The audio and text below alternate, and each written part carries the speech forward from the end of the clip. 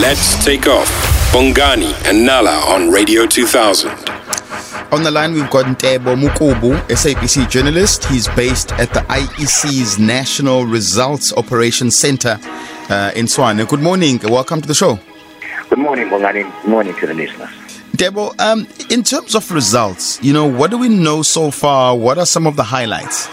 Well, so far, what we know is that 58% of the results have been declared, and despite the fact that at some point the IEC was saying that by midnight last night, 90% of the votes would have been tallied. Okay. And only 10% would be concluded today, but it's still over 40%. They still have 42% to go. And according to what they promised South Africans, the results have to be declared or have to be announced on Thursday. So, because of load shedding, because at some point some stations and voting stations and voting districts have to close because of load shedding. So that on its own again sort of delayed the process. But hopefully everything would be done by today, and tomorrow the IEC would be in a position to can declare the elections and announce them. From the results that have been concluded so far, what have been maybe the biggest surprises? I've seen the likes of Action SA with him and Mashaba. Do you think people are leaning towards Action SA because of their strong message, or do you think he's just popular? I think it is because of, especially when you go to municipalities like Johannesburg. People in Johannesburg have been saying there's just a lot of problems, and some of them they are saying that if you look at opportunities in Johannesburg, everyone is coming to Johannesburg, and Johannesburg doesn't belong to Joe Beggars, but it belongs to all South Africans, and even beyond, you go even beyond that. Now informed by the Constitution that says South Africa belongs to all who live in it. I would assume Johannesburg belongs to all who live in it. And they say that, some people who are here, some of them are not even South Africans. And some of them have got opportunities. They even said, you go to Chinatown, for instance, you go to Dragon City, for instance.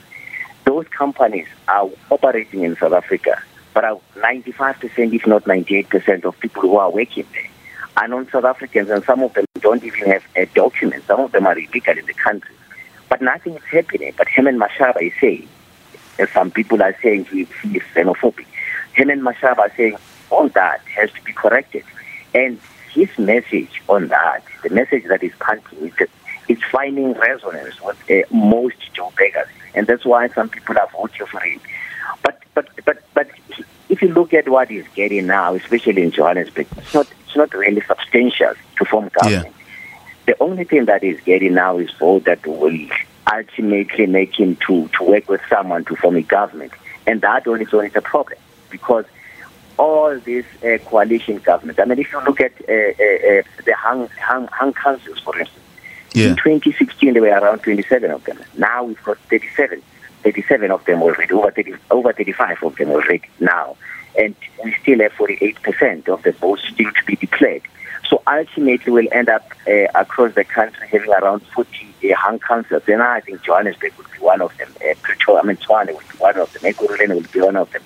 And that on its own creates instability in all those hung councils, all those municipalities that are governed through coalitions. That on its own is a problem in South Africa. For instance, if you can go back to 2016, when Johannesburg was governed by the DA, the EFF was central in making sure that the DA becomes the leader of government in Johannesburg. And that was a problem. Ultimately, when Mashaba was in charge for 3 years, he said, according to him, while he was under the DA, he said all the resources were channeled to suburbs at the expense of the people in the township. You go to the township today, you go to Soweto, for instance, it's chaos. Even the most basic, the simplest language for local government, it's service delivery. Service delivery is non-existent in some of these areas. Let's talk about the ANC. They seem to be taking a hiding, in KZN. and also maybe the EFF. I think a lot of people expected them to get higher numbers than they are getting now. What do you think of the ANC and their numbers in KZN? Are they losing a lot to the IFP? In KZN, some people were talking about the Zuma factor in KZN. Yeah. The ANC has got its former leader. They had all their former leaders in the form of Ntebo Mokobo, Kgalema Motlanthe, even Phumzile Mlambo-Ngcuka at some point. All those were people who were leading at some point in the ANC at the high echelons of government. All of them, they were called in to campaign for the ANC. The ANC didn't do that for Jacob Zuma, for instance, in KwaZulu-Natal. And they know very well that he's got substantial support in that province. He was never used in that province. And some people go there and some people were saying that, yes,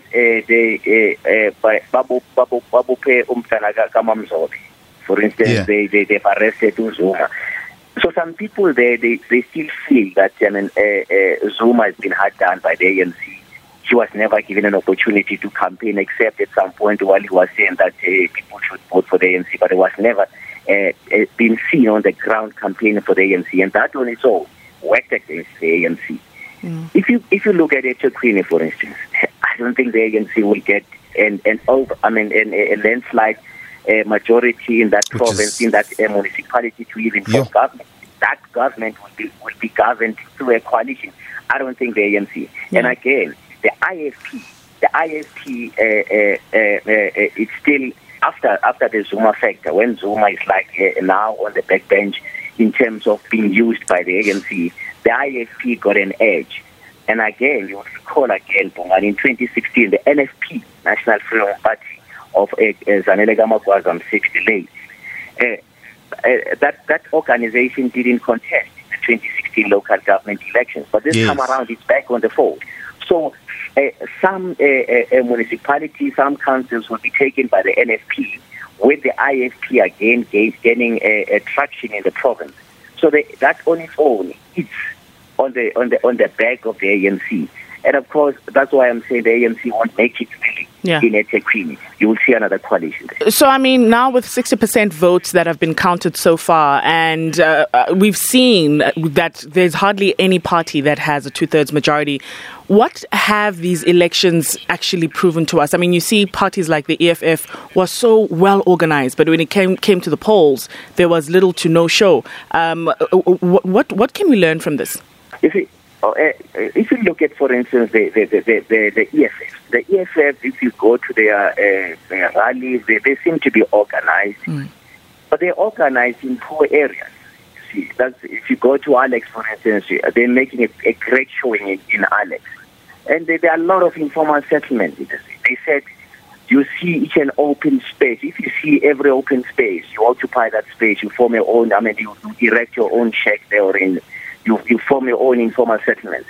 So the EFF will get a number of votes in those areas. But when it comes to suburbs, for instance, they won't get, because in suburbs there are no informal settlements.